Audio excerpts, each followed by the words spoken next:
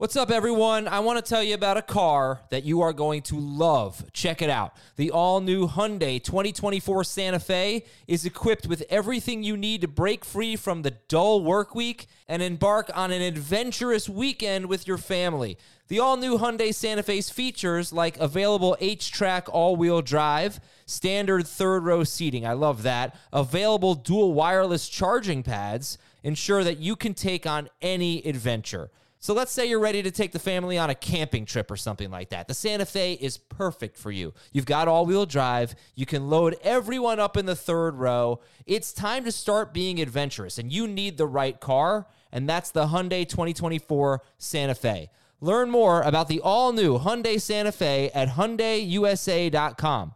Call 562-314-4603 for complete details. Robert Half research indicates 9 out of 10 hiring managers are having difficulty hiring. If you have open roles, chances are you're feeling this too. That's why you need Robert Half. Our specialized recruiting professionals engage with our proprietary AI to connect businesses of all sizes with highly skilled talent in finance and accounting, technology, marketing and creative, legal, and administrative and customer support. At Robert Half, we know talent. Visit roberthalf.com today. This is Fantasy Football Today from CBS Sports. What a play! Can you believe this? No, I can't. It's time to dominate your fantasy league. Off to the races, and he stays on his feet. This is going to go the distance. Now here's some combination of Adam, Dave, Jamie, and Heath. Welcome to our Wednesday edition of Fantasy Football Today. We are talking about the top 6 wide receivers for 2023. They look a lot like the top 6 wide receivers at the end of 2022. Not exactly 100% the same, but I don't know. Does it bother you guys that, like, you think about our running back rankings, and it's definitely different than what the standings look like. You think about our quarterback rankings for 2023. You know, some of us have Trevor Lawrence in the top 6, or Justin Herbert didn't even come close to finishing that high. Justin Fields. Jamie, wide receiver, it's just like wash, rinse, repeat, with the exception of Cooper Kupp, it seems. You know, it's the thing that's good about it is with all the guys that changed teams, you know, and still had successful seasons, with Tyreek Hill and Devontae Adams obviously being the top 2, and A.J. Brown staying healthy and having a big season. But, you know, with Hill and Adams, you know, there was a lot of questions. Obviously, you know, going from the quarterbacks that they left to the quarterbacks that they went to. And for them to have the success that they had is pretty exciting, you know. So we'll see what happens in year 2. Obviously, Derek Carr is leaving the Raiders, so Devontae Adams is going to have a new quarterback. But, you know, to see that those guys and their games carried over, and in some cases, you know, Tyreek Hill, you know, most yards he's ever had. Devontae Adams still as dominant as ever. You know, that they were that good is pretty comforting and exciting. And Dave, I forgot Jamar Chase because he missed 4 games too. But if you look at the top 6. For me, anyway, I think we probably all have the same top 6. They are the top 6 finishers per game in some order, okay, in full PPR. So it was Kupp per game. It was Kupp, Jefferson, Chase, Tyreek Hill, Stephon Diggs, Devontae Adams. Is that your top 6 in a different order? It's in a different order, and it's not as easy as saying, well, we're just going to take the top 6 guys and just rinse, wash, repeat. But I do feel like they carry safety on top of everything else that we know about them. They are high volume wide receiver ones for their NFL teams, and thus for our fantasy teams. Potential to score tons of touchdowns. I don't think we should try and split the atom here and try and make the case for why, you know, Can one we of split these the atom, amazing. though? 2 atoms. I don't want to split the atom or the atom. One is messy and the other one is way beyond my mental capacity. But I agree. I'm not ready. I'm not ready to put like one of these second-year receivers in my top 6. I've already got one in my top 12. That was a big step. So I think it's just the mindset that I'm going to have going into the drafts as of now is that there are 6 wide receivers that are absolute studs. Would love to have 1 or 2 of them on my team if I can pull it off. Yeah, so again, the wide receivers we'll be talking most about are the ones who finish top 6 per game: Kupp, Jefferson, Chase, Tyreek Hill, Stephon Diggs, Devontae Adams. Who would be who could crack that group, Jamie? Who can crack that group?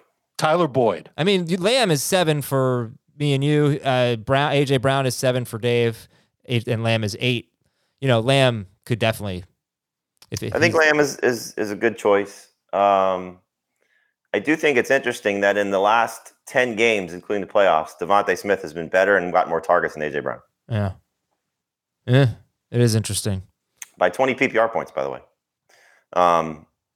So I think Lamb is probably the best candidate to do it. I could see, if Hopkins is in the right situation, even at his age, if he gets to a team or the Cardinals find the right, system for him. Not that the system's been bad for him, but I guess it's probably a bad thing to say. If he goes to a different team, he gets traded, or Kyler's healthy, he could be in that conversation too. And Dave, you mentioned the second-year wide receivers. What about one of them? What about Amon-Ra St. Brown? Who else could get in there? CeeDee Lamb averaged 17.7 PPR points per game last year. In Garrett Wilson's games without Zach Wilson, doesn't matter if it's Mike White, Joe Flacco, Joe Namath, whoever, he averaged 17.3 PPR points per game. And now there are rumors starting to build that they're going to get Aaron Rodgers. I would love that. That would be amazing for Garrett Wilson. He's the second-year wide receiver that I would draft as a top 12 wide receiver, top 10 actually. But I think he's got the best chance to crack that top 6. There will be a ton of excitement if he gets the best quarterback upgrade this offseason. Just doing some math right now. I think this is right. CeeDee Lamb averaged, you said 17.7, right? So that made him. That's what I've got him at. Yeah, Yep. That is right. Wide receiver 7 per game. But in just the games that he played with Dak Prescott, well, not including week 1, sorry. So when Dak Prescott came back from the injury, 19.2. Right. That would have been wide receiver 7, but a point and a half more than the current wide receiver 7, which is Lamb and A.J. Brown at 7. What was that number? I'm going to put it in my notes. 19.2 since Dak Prescott returned. That was through the end of the regular season. Didn't count 2 very good playoff games.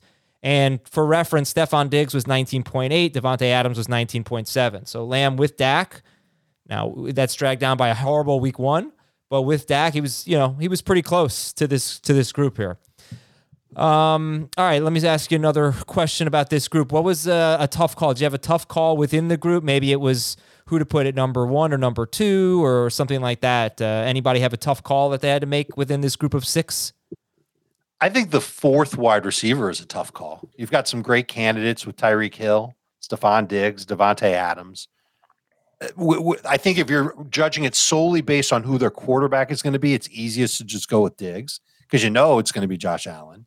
We think it's going to be Tua in Miami. How long that lasts with Tyreek Hill, that remains to be seen. He was still pretty good without Tua, but you'd want him to have a steady quarterback all year long. And we have no clue who Devontae Adams' quarterback is going to end up being in Las Vegas this coming year. I ranked it Tyreek, Diggs, Adams. Those 3 are my 4, 5, and 6. I wouldn't fault anybody for having Devontae 4th or Diggs 4th. That order of the next 3, I think that's a half tier down from the first 3. How about you, Jamie? No real struggles. I think Dave hit it. The quarterback concerns for Miami and for the Raiders are certainly relevant. So if there is no Tua, you got to be a little bit concerned because we did see Tyreek struggle at the end of the season with Skylar Thompson. I would hope there's something better than that if Tua is not ready to go. And then obviously whatever the Raiders decide to do. But I think Devontae Adams, again, has shown that he's almost quarterback proof at this point, unless it's a rookie or somebody that's an absolute disaster. So I can't imagine the Raiders doing that. It's amazing that Justin Jefferson finished as the number 1 receiver in fantasy with only 8 touchdowns. Actually he had 9 because he had a rushing touchdown, but 8 touchdowns on 184 targets receiving. He had over 1,800 yards and only scored 8 touchdowns. I mean, think if he had had a 12 touchdown season or something like that, or if he had a 15, there's no reason why he couldn't have had a 15 touchdown season. Seen players like that with getting that many targets have that kind of season. Just imagine how much better he would have been. That's amazing. More on that in a moment here. Who's got the most bust potential? That's my last question for you. And then I'll tell you about an awesome new podcast that I listened to last week that you need to start listening to. But who's got the most bust potential in the top 6? I would say it's Adams, just because, again, quarterback, not knowing who it is, and he's getting obviously up in age. Tyreek, I guess, same thing. These guys aren't getting younger. And for Hill, if he loses a step with his speed, you got to be really concerned because of his size, So those would be the 2 for me. Diggs probably also he's in that age range as well. Diggs is in the age range, but Cooper Kupp's the oldest of them all. He's 30, and his quarterback is 38. Double checking. No, 35. Sorry, Matt, you didn't mean to oversell your age. The fact that they're old, that's kind of a concern. The offensive line, I need to see that rebuilt in LA. But we know that McVay is going to be there. That's a good thing. That gave me the confidence to put Cooper Kupp at number 2. Okay. Let me tell you about With the First Pick. I did take a listen to it last week. Got very acquainted with some of the draft prospects. It was awesome. They did a mock draft with 4 of them. And so it was Ryan Wilson and Rick Spielman. They're on all of the shows, and he brought on 2 other CBS draft dudes and learned a lot about the prospects. And, you know, it was really cool to hear a mock draft go down. So check it out. It's called With the First Pick. It's Ryan Wilson hosting it. Rick Spielman, the former general manager of the Vikings, is on it. And they'll bring in a cast of characters to help you learn about, you know, all these players, the strengths, the weaknesses. CJ Stroud versus Will Levis, for example, the best defensive players, all these great things. With the First Pick, wherever you listen to podcasts, check it out. Okay, so with a little help from my buddy Thomas Schaefer, we have the Azer Stat wide receiver standings. Okay, what the heck are these? Nobody knows. Well, here's what they are.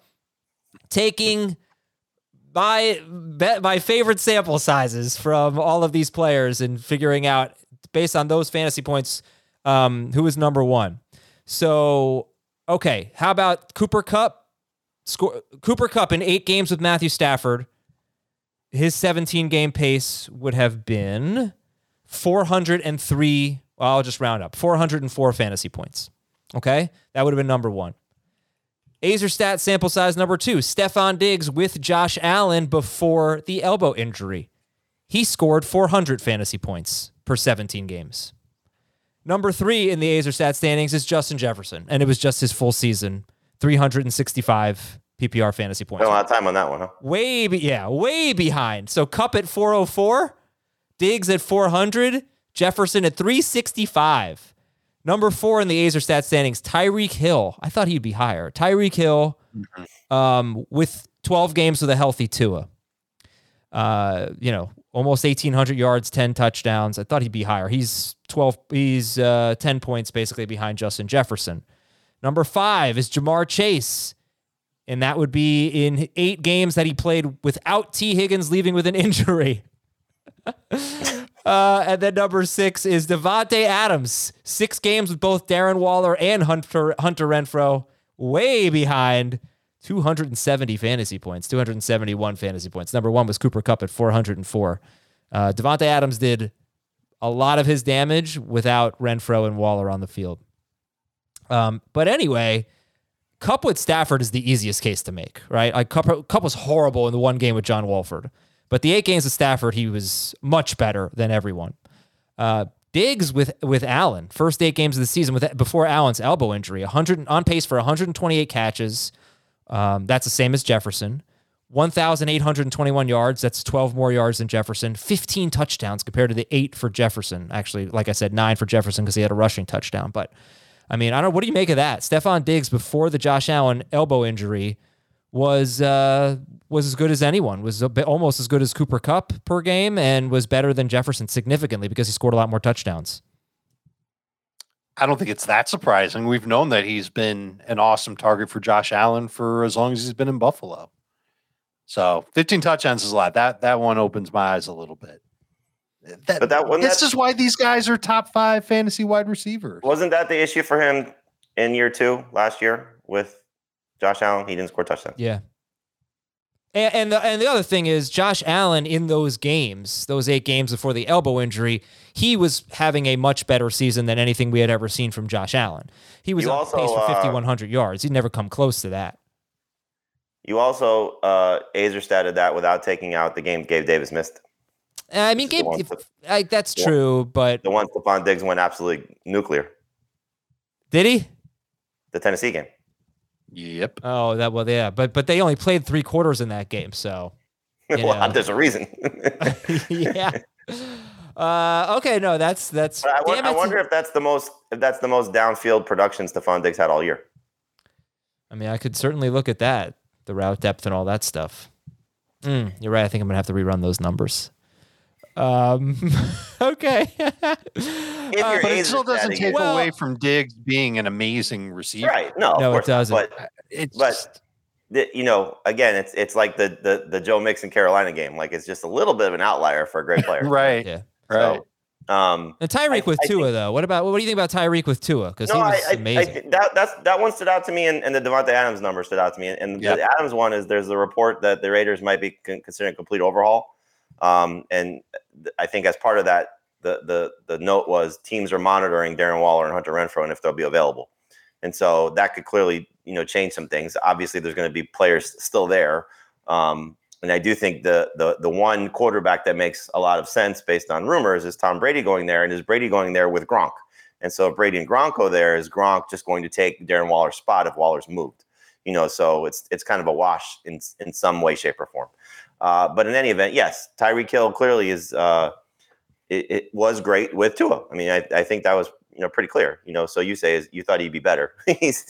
No, I thought he would. I thought he would rank higher. I thought he would rank higher in these standings based on 119 catches, 1,768 yards, 10 touchdowns. That was his pace in 12 games. Did you factor in his rushing too? He didn't do much of that, I don't think.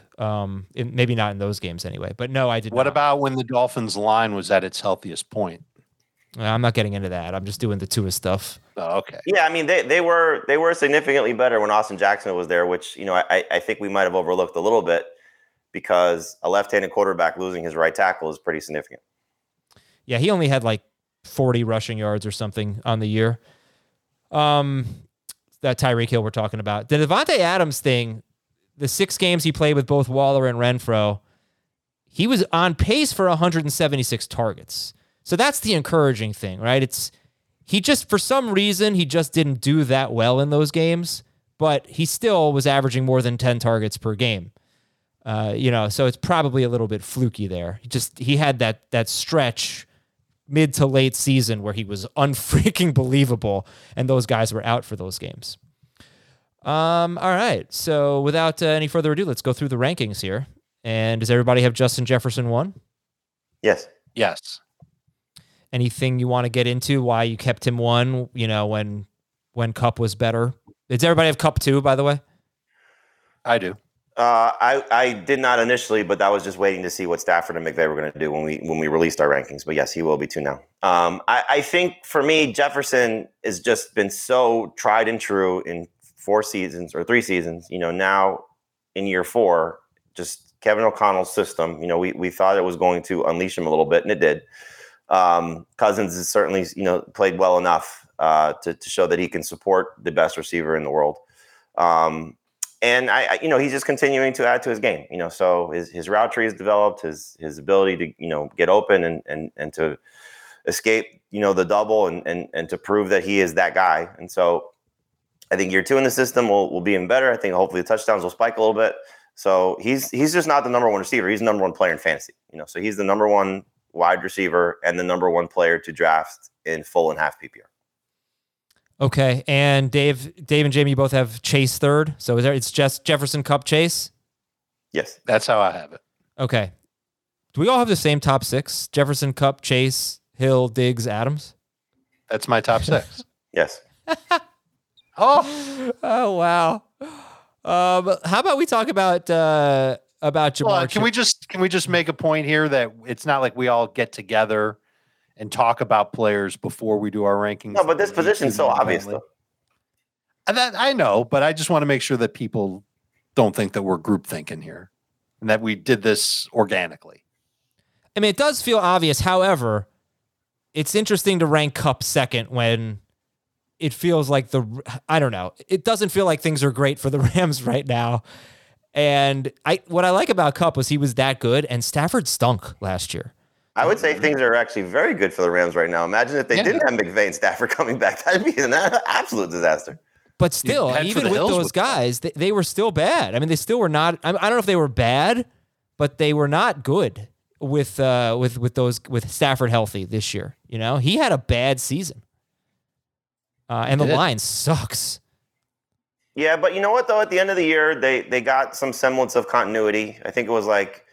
I don't think it happened week 18, but I think week 15, 16, 17, there was some 2-game, 3-game stretch in there where they had the same group. And that's when Akers was doing his thing. I'm actually curious to see how this is going to work if the run game is actually successful, because they won the Super Bowl really with the lack of a consistent run game. Sony Michel had some good moments.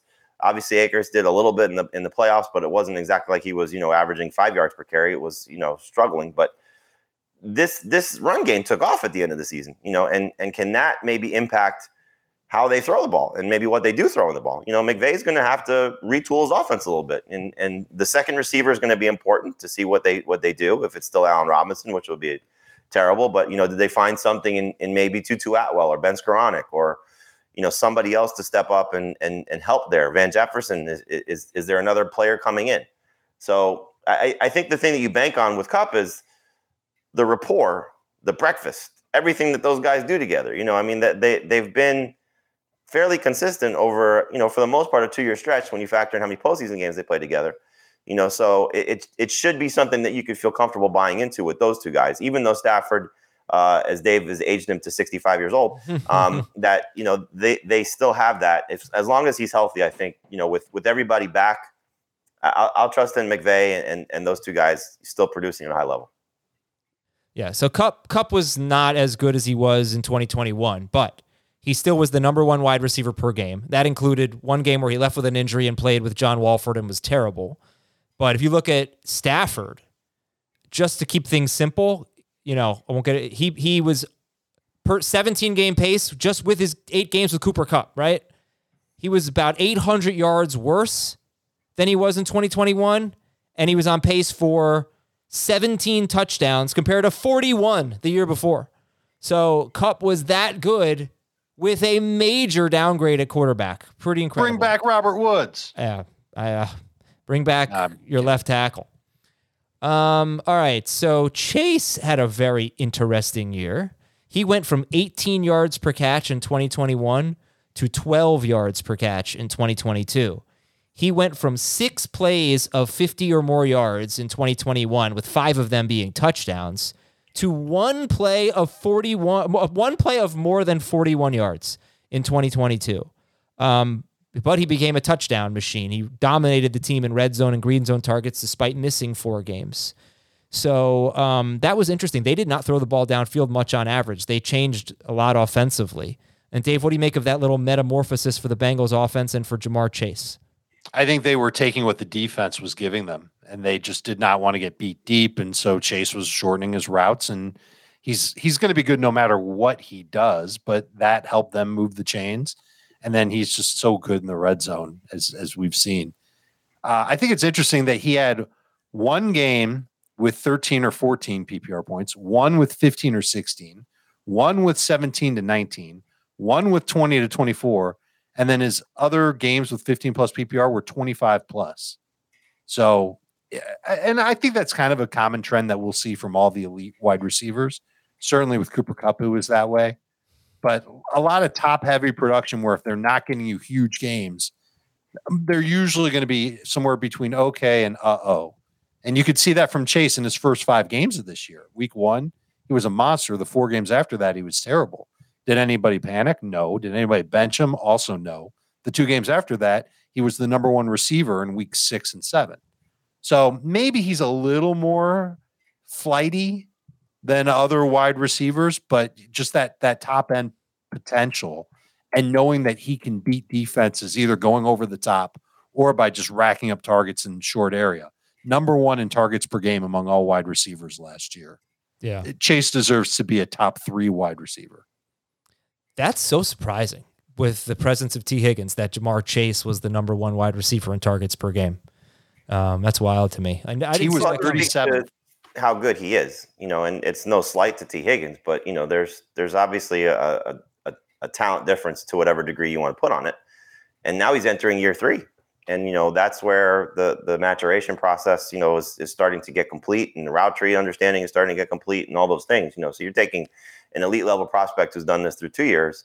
And now it's okay. The thing that NFL players will always tell you, and coaches and personnel people always tell you, rookie year is a circus. You go through the draft process, you go through finding a house, you go or find a place to live, you go through all those things in your first off season. Your real first off season is really year 1 to year 2. And then it's how do you take that schedule everything that you did, that process, and go from year 2 to year 3. And that's why we always talk about third-year receivers. So it's not necessarily that their stats might get better. Their understanding of the game is better. Their understanding of their quarterback is better. If you're in the same system, that's even better. So he's got all those things going. He checks every box.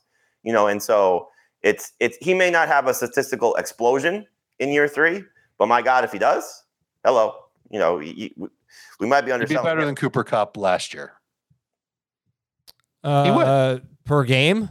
If he has the explosion. Look, Justin Jefferson just finished his 3rd year, and he had his best year ever. Is that what you're talking about, Jamie? When you say, well, his is a little different, but explosion? Yes, I mean, he had a new system, so, but it was kind of like the best of a best case scenario, because it was a system that was going to feature him to the level that we hoped he would be featured. That's not going to change for Ja'Marr Chase, at least unless Zach Taylor just, again, retools his offense after what teams tried to do to take away Ja'Marr Chase in the big play in year 2. So I don't think he's going to have that big leap in production in year 3, but I do think that he still is trending in the right direction. So he should have a little bit of a bump in numbers if things go well. And again, we don't know how much the hip injury, the first game back set him back at all. How healthy he was in those first few games, but you have a quarterback ascending. You have a coach that's proving to be one of the better play callers in the league, and you have a player that was expected to be a superstar, playing like a superstar, and he might not be doing it yet with the full capacity of what he's capable of doing. And if that happens, again, huge explosion can come along with it. Yeah, Ja'Marr Chase is going to average more than 12 yards per catch. That's way too low for him. Think. Yeah. All right, I think we've more or less covered all of this here. Diggs, Hill, and Davante Adams rounding out the top 6. And we have a wide receiver question in our chat, so let's take a wide receiver question. And the question is about Kadarius Toney. Where do you guys see Kadarius Toney getting drafted in 2023? There's obviously a lot of variables here because we don't know what the Chiefs receiving core is going to look like. I did the stock up, stock down off the playoffs, and again, we talked about this on Monday, that he played 20 snaps. In those 20 snaps, he had 7 targets and a carry and had 5 catches on the 7 targets. He does not know what he's doing yet in this offense. I mean, he has a little bit of an idea, which is why they're playing him a little bit. If he can stay healthy, and if there's not a lot of significant talent brought into this receiving core in this offseason, let's just play it out. They re-sign one of Juju or Mecole Hardman for a minimal deal. MVS stays, and they have that much faith in Kadarius Toney, who was a first-round talent that they got for basically nothing from the Giants. So if he's in that role, could be a superstar, absolute superstar. So the way that I wrote it in the stock up, stock down thing was, depending on what the Chiefs look like, round 6 is where you'll start to consider him. Right. I don't think you want to go much crazier than that. That's kind of where we were drafting Juju this year, around 5, round 6.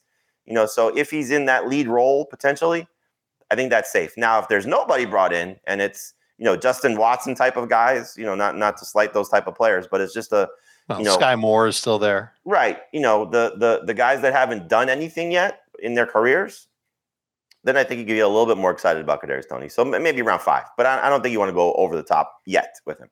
I'm worried that by the time we get to August, we'll be so excited about Kadarius Toney that we will be talking about taking him in round 5.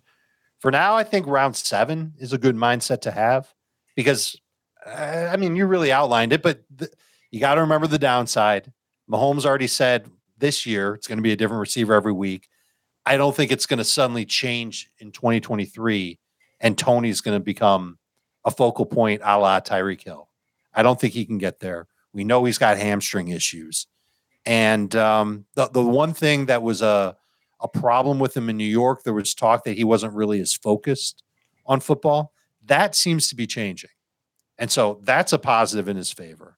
I think round 7 is a good time to take a risk on him because most people think back about the players you've taken in round 7.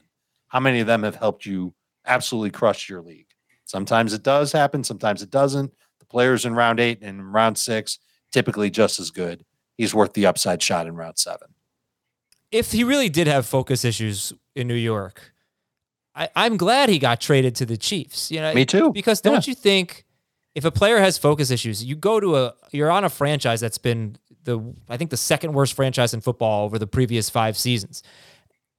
you can't go to the Chiefs and have focus issues. I mean, they have nothing but credibility, right? You could, but then you turn into Sky Moore. Well, I don't know what focus issues mean exactly. I mean, it's pretty vague. And I don't even know not caring as much as the coaches want you to care. And I'm not saying that Sky Moore doesn't care as much, but on the field, Sky Moore definitely had some focus issues. Well, that's different on the field and off the field. I'm just saying, like, you go to the Chiefs. They go to the Super Bowl twice in the last 3 years. Like, they're the best franchise. They have one of the best coaches. They have Mahomes, right? Like, you're going to fall in line. Well, I think the thing that happens with certain players, and this is why they, don't last long in the league, the not for a long type of guys, is they think their talent is going to overcome any work ethic issues they may have, and that happens. We've had these conversations, not necessarily us, but, people that cover the league, about Kyler Murray, for example, and his dedication and the clause that was put into his contract about, the study clause, because there was some concerns, whether valid or not, and Kadarius Toney might be that type of player, at least maybe he was, that, I am a first-round talent. I'm a superstar player. I was coveted, at least reportedly, by 2 teams because the Jaguars wanted him, that somebody will take a chance on me. And even if I fail here, I'll be successful someplace else. Well, now he's been dealt, and that's already happened once. And so, maybe he's opened his eyes a little bit. But yes, being in that type of culture with the Chiefs, where the quarterback is not going to – the quarterback will hold you accountable. The coaching staff, I think top down, will hold you accountable. And it's – lack of distractions, because clearly being in New York in that area is a little bit different than being Kansas City. So hopefully all those things factoring in make Kadarius Toney the player that he's capable of being. Oh, yeah. He also went from Joe Judge as his coach to Andy Reid. Well, yeah. Well, Brian Daboll. He had an offseason. And Daboll, right. So I don't know. Maybe there was something that Daboll also didn't like that they couldn't connect. Look, I don't want to speculate on that. I'm just saying that, you talked about culture. You go to the Chiefs, you should fall in line. They know what they're doing, right? I mean, they have a ton of credibility. So I'm happy he ended up there, because I love Kadarius Toney. I want to see his career flourish. Just the point about the hamstring injuries, yes, it's something to keep in mind. I don't know if this year's hamstring injury was really a hamstring injury. So just at the beginning of the year, right? Yeah, we'll see how much of that maybe just disappears. Reportedly, he felt like he could come back, and the Giants just were either playing it slower or just didn't want him to come back. No, don't trade him. Okay, let's take a break, and when we come back, we will talk about the news and notes, get you updated on some of the things for this weekend, and read your emails at fantasyfootball@cbsi.com. Oh, Bill O'Brien is the new offensive coordinator for the Patriots. We'll talk about that right after this. Every sport has their big, juicy controversy. Boxing has the Mike Tyson ear bite. Cycling has Lance Armstrong. Baseball has its steroid era. Curling has Broomgate. It's a story of broken relationships, houses divided, corporate rivalry, and a performance-enhancing broom. It was a year I'd like to forget. Broomgate, available now. Paramount Plus and the National Park Foundation present A Mountain of Zen. Are you still listening? Good. Take a deep breath. You needed a break.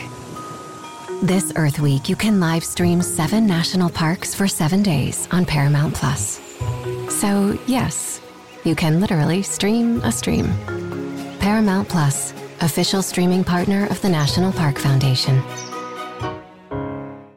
Welcome back to Fantasy Football Today. Here are your news and notes from around the NFL. So the bad news, San Francisco defensive lineman Charles Omenihu arrested on suspicion of misdemeanor domestic violence. We never want to see that. Don't know what's going to happen with him for this game this weekend. But obviously more serious situation than football.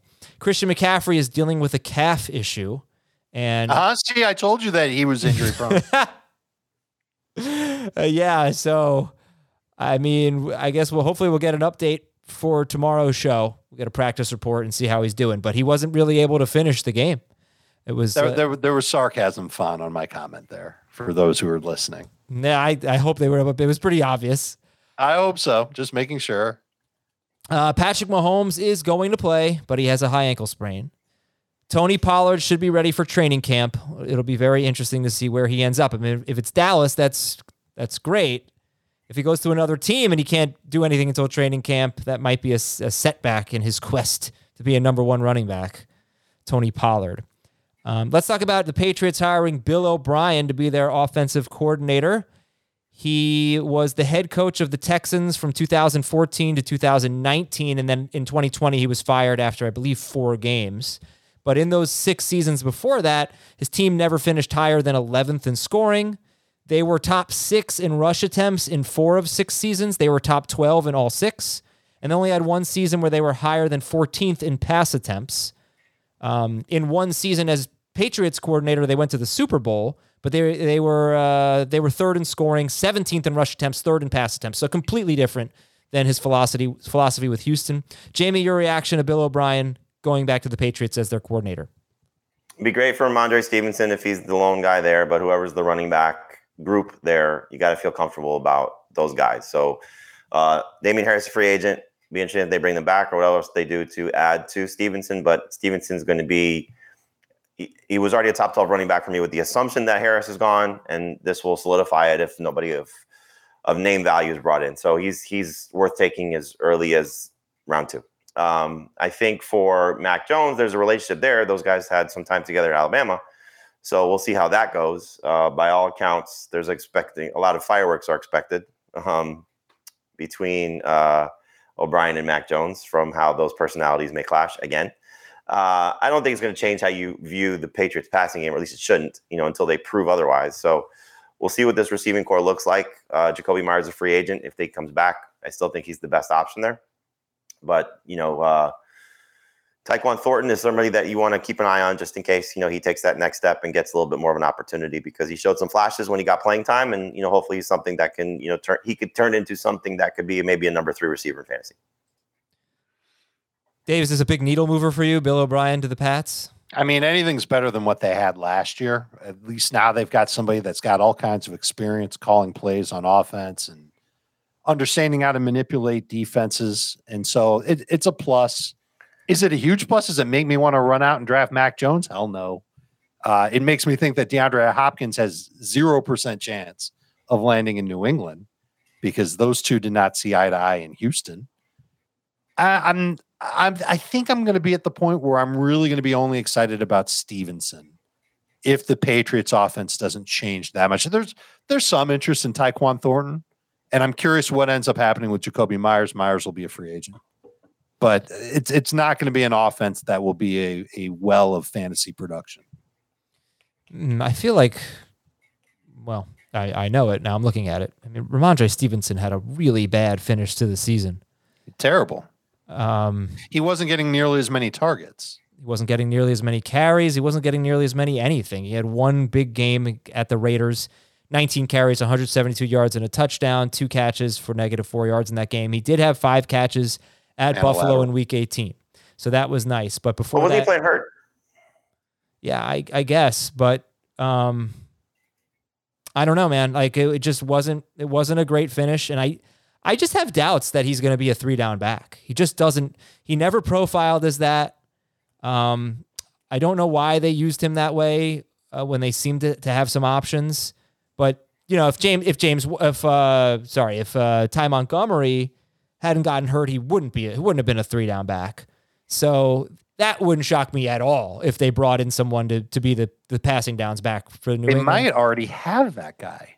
In Strong. Pierre Strong has some potential to be that guy.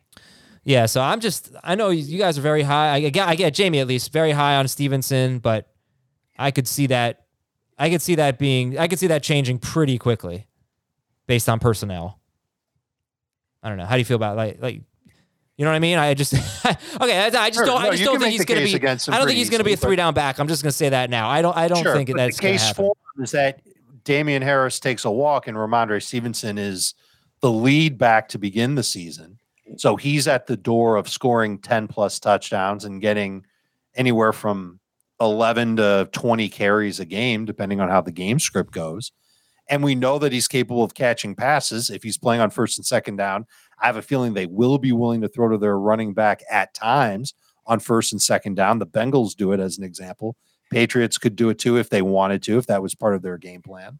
And if there was an injury to Pierre Strong, Ty Montgomery, Kevin Falk, whoever they get as their third down back, Stevenson has the upside to be a top 5 fantasy running back because he's been that when he's been an every down player or a majority player for the Patriots. So there's still a ton of upside and a lot of appeal. I think it just makes more sense to look at him as a top 15 type of running back and not a top 10 guy. The last time the Patriots had an offensive coordinator, Damian Harris scored 15 touchdowns. Okay, what do you think about the catches? Way of putting it. I don't think his catches are going to crater. I do think that he's certainly, whether his profile showed you that or not, and whether Ty Montgomery's injury was the reason or not, he certainly showed that he could do it. And it's not like they just showed you he could do it with a 3-catch game, a 4-catch game. He was their primary receiver in certain games this season. Mac Jones obviously trusts him.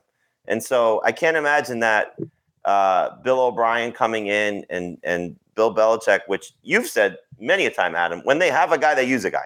And he's going to be their guy. So is it going to be where Pierre Strong is the next James White or Kevin Falk or Shane Vereen or whoever you want to, put there, Danny Woodhead? Maybe. But I don't think that Ramondre Stevenson is going to be LeGarrette Blount and he's going to get, 300 carries and 2 catches. No, I don't think that's the case. I think we're looking at a guy that has the chance to be a 200-plus carry guy and at least a 30 to 35 catch guy. And I would say that's probably on the low end. So I'm going to buy Ramondre Stevenson if there's no Damian Harris there. Okay. Most catches for a Texans running back under Bill O'Brien, 41, I think, 44 maybe. Duke Johnson. Yeah, 44. Duke Johnson in 2019. And I'm not looking at 2020. But a lot of that, though, is Deshaun Watson doesn't throw to his running backs. Yeah. Well, yeah, I mean, look, they had good. That's why they had a lot of rush attempts, too, was because Deshaun Watson would run. I don't even want to get into the most rushing touch. I don't think they had a double-digit rushing touchdown guy in any of those. No, because they had Watson. Yeah. Okay. 2 more notes. Jacksonville GM Trent Baalke said there's mutual interest between the Jaguars and Evan Ingram for a new contract. And Adam Schefter thinks the Packers would trade Aaron Rodgers, but to an AFC team if they did trade him. So that brings us to your emails at fantasyfootball@cbsi.com. Thanks for sending your emails, everybody. This one is from Kevin.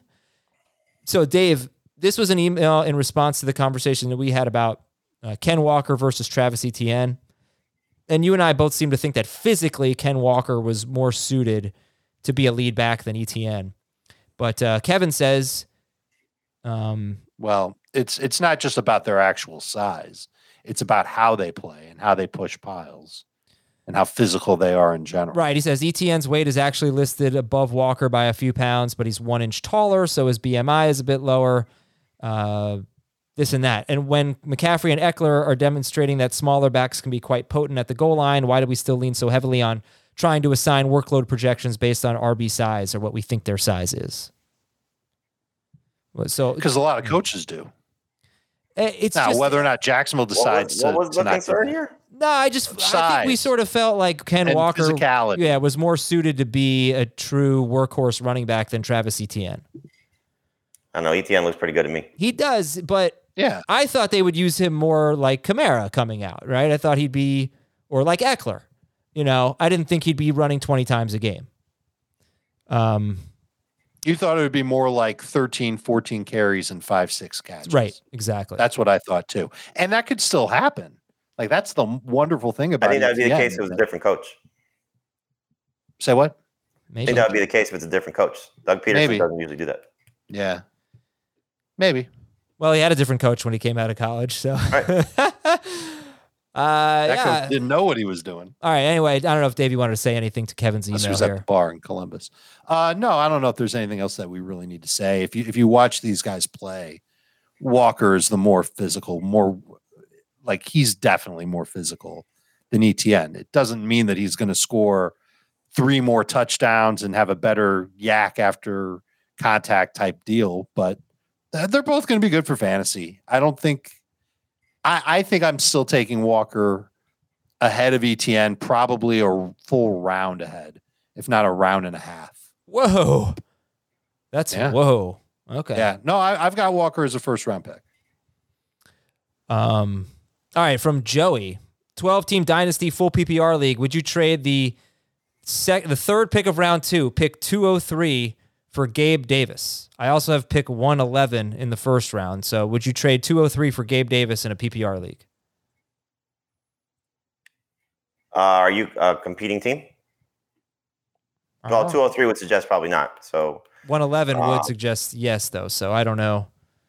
I think if you feel like your first round pick and Gabe Davis puts you in contention, then yes, because we know what typically second round picks are. It's a 12-team league. Yep. So 15th best rookie, is that a difference maker? So you could obviously go back and check how drafts have gone. Like this year, you might have gotten Dameon Pierce at that spot. So that's something you want to consider. Algier. Tyler Algier, those two backs, for example. But for the most part, you're not getting a difference-making type of player. Now, is Gabe Davis ever going to be a difference-making type of player? And so I would probably pass and just take my chances with the rookie there. But if you feel like you're a piece away, then see what it is. If he can be a good third receiver for you, as we illustrated on Monday, as Adam made the case for, pre-elbow injury, take away the foot injury, minus the square root of the sun. He had some good moments. He's still 24 years old. I'm taking Davis. All right, this is from Matt Moran. Would you trade the 7th overall pick straight up for George Pickens? I do believe this is a dynasty league, so this would be a rookie pick.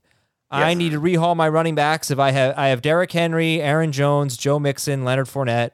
I also have the 2nd overall pick that I want to use on a running back. So he takes a running back at 2 overall. Would you then trade the 7th pick for George Pickens? I would. I don't have a great grip on what type of player / receiver would be there at 107. The only thing I saw, and I haven't really done my homework yet on this class either, but I did see Daniel Jeremiah, who I respect, say that the top receiver in this class compares to Jahan Dotson, who he had ranked 6th last year. So, you're again, you're like, he said the class is good, but the top of the class is not as good. So, once you take away a couple of running backs, and now you're looking at maybe the 3rd or 4th best receiver there, is that the same as getting a guy who may have been in the top 3 had he not had some off-field concerns? So I think what George Pickens showed in the sample size that he gave you as a rookie, for me, I would take the chance on that. The problem with this class is that we were going to have 2 superstars, and they both had bad years at wide receiver. Yep. Kayshon Boutte and Jackson Smith-Njigba. Go ahead. And I still think Smith-Njigba can be good. And I've done my homework on him. I like him. But there's also Jordan Addison in this class. He was outstanding at Pitt. Jalen Hyatt has had some great moments at Tennessee this past year. Quentin Johnston is someone that my son put in front of me. Those are 4 receivers right there that are they on par with George Pickens? Maybe. I mean, Pickens has superstar potential. Okay. A couple of these guys might too. I don't know if I'm ready to say that I'd give up 7 for Pickens, and I love Pickens. This is from Luke H. This is a hypothetical question, but if a fantasy league added fullbacks as a roster spot, who would be the first couple of fullbacks drafted, and what rounds would they be taken in? Oh my gosh! Why would you ask this if it's hypothetical? What are we ranking them on? Their blocking potential? Oh my god! It's fantasy points. Kyle Juszczyk. I mean, Juszczyk would be 1. Probably be 1. Let's Patrick see Ricard. How many points Kyle Juszczyk. Ricard barely catches the ball. He's just an extra lineman out there. Alec Ingold. Kyle Juszczyk scored. You might get a dozen catches out of him. Kyle Juszczyk scored 56 points. So he scored about 3 points per game. The answer is ignore fullbacks in fantasy, just as it's been for the past 200 million years of Earth's existence. But he does give you, I think Juszczyk probably gives you a pretty decent edge on the rest of the field. So yes, he'd be Travis Kelce. Yeah. Yeah, you take him in round 1. I take him number 2 overall then, behind Kelce. This comes from Sahid in Houston. Who is a better keeper in half PPR? Ramondre Stevenson in round 5 or Christian Kirk in round 7? Ramondre. Razor Ramondre, Dave. What do you think about that team name? Hey, yo. I don't remember him talking. I don't remember what he sounded like. I just remember the toothpick. Well, Razor had the fake accent because he was trying to act like the main from Scarface, from Pacino, basically. Oh, I didn't realize that. And then, Scott Hall ditch the accent as soon as he became Scott Hall. But if we're going off of Razor Ramon, then you need the accent, you need the toothpick, you need a lot of gold chains. You can't do the whole survey says bit. And you'll never be the world champion. You'll only be an Intercontinental champion. Okay, thanks, dudes. Tomorrow, Heath and Jamie on with me to talk about the top 6 tight ends and take a look at the weekend ahead. Will we get Heath to pick against the Chiefs? Obviously, they are going to lose to the Bengals. Oh, now let me bring this up. Jamie, you did not pick the Bengals to go to the Super Bowl, did you? No, but I after Mahomes got hurt and the Bengals beating the Bills. Yeah, but what's up with your playoff challenge lineup? Because you went Bengals Niners the entire time. I did go Bengals Niners the entire time because I thought what would be the most successful second game. I thought that the Bengals would put up points in week 2. Yeah. And so I thought that if they got past the Bills, then they would beat the Chiefs. Yeah, well, you screwed me because that was my thing. So. How'd I screw you? Because I also went Bengals Niners, but I'm the one who actually picked the Bengals to win those games. Do we have the same point total? No, you're beating me with a better version of Bengals and Niners than I have. So, so that's disappointing. Well, who did you use?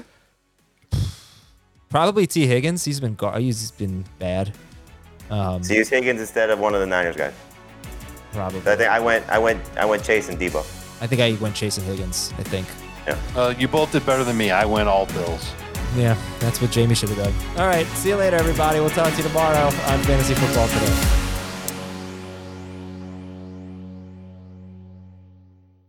You can now relive the best moments of the UEFA Champions League 24/7.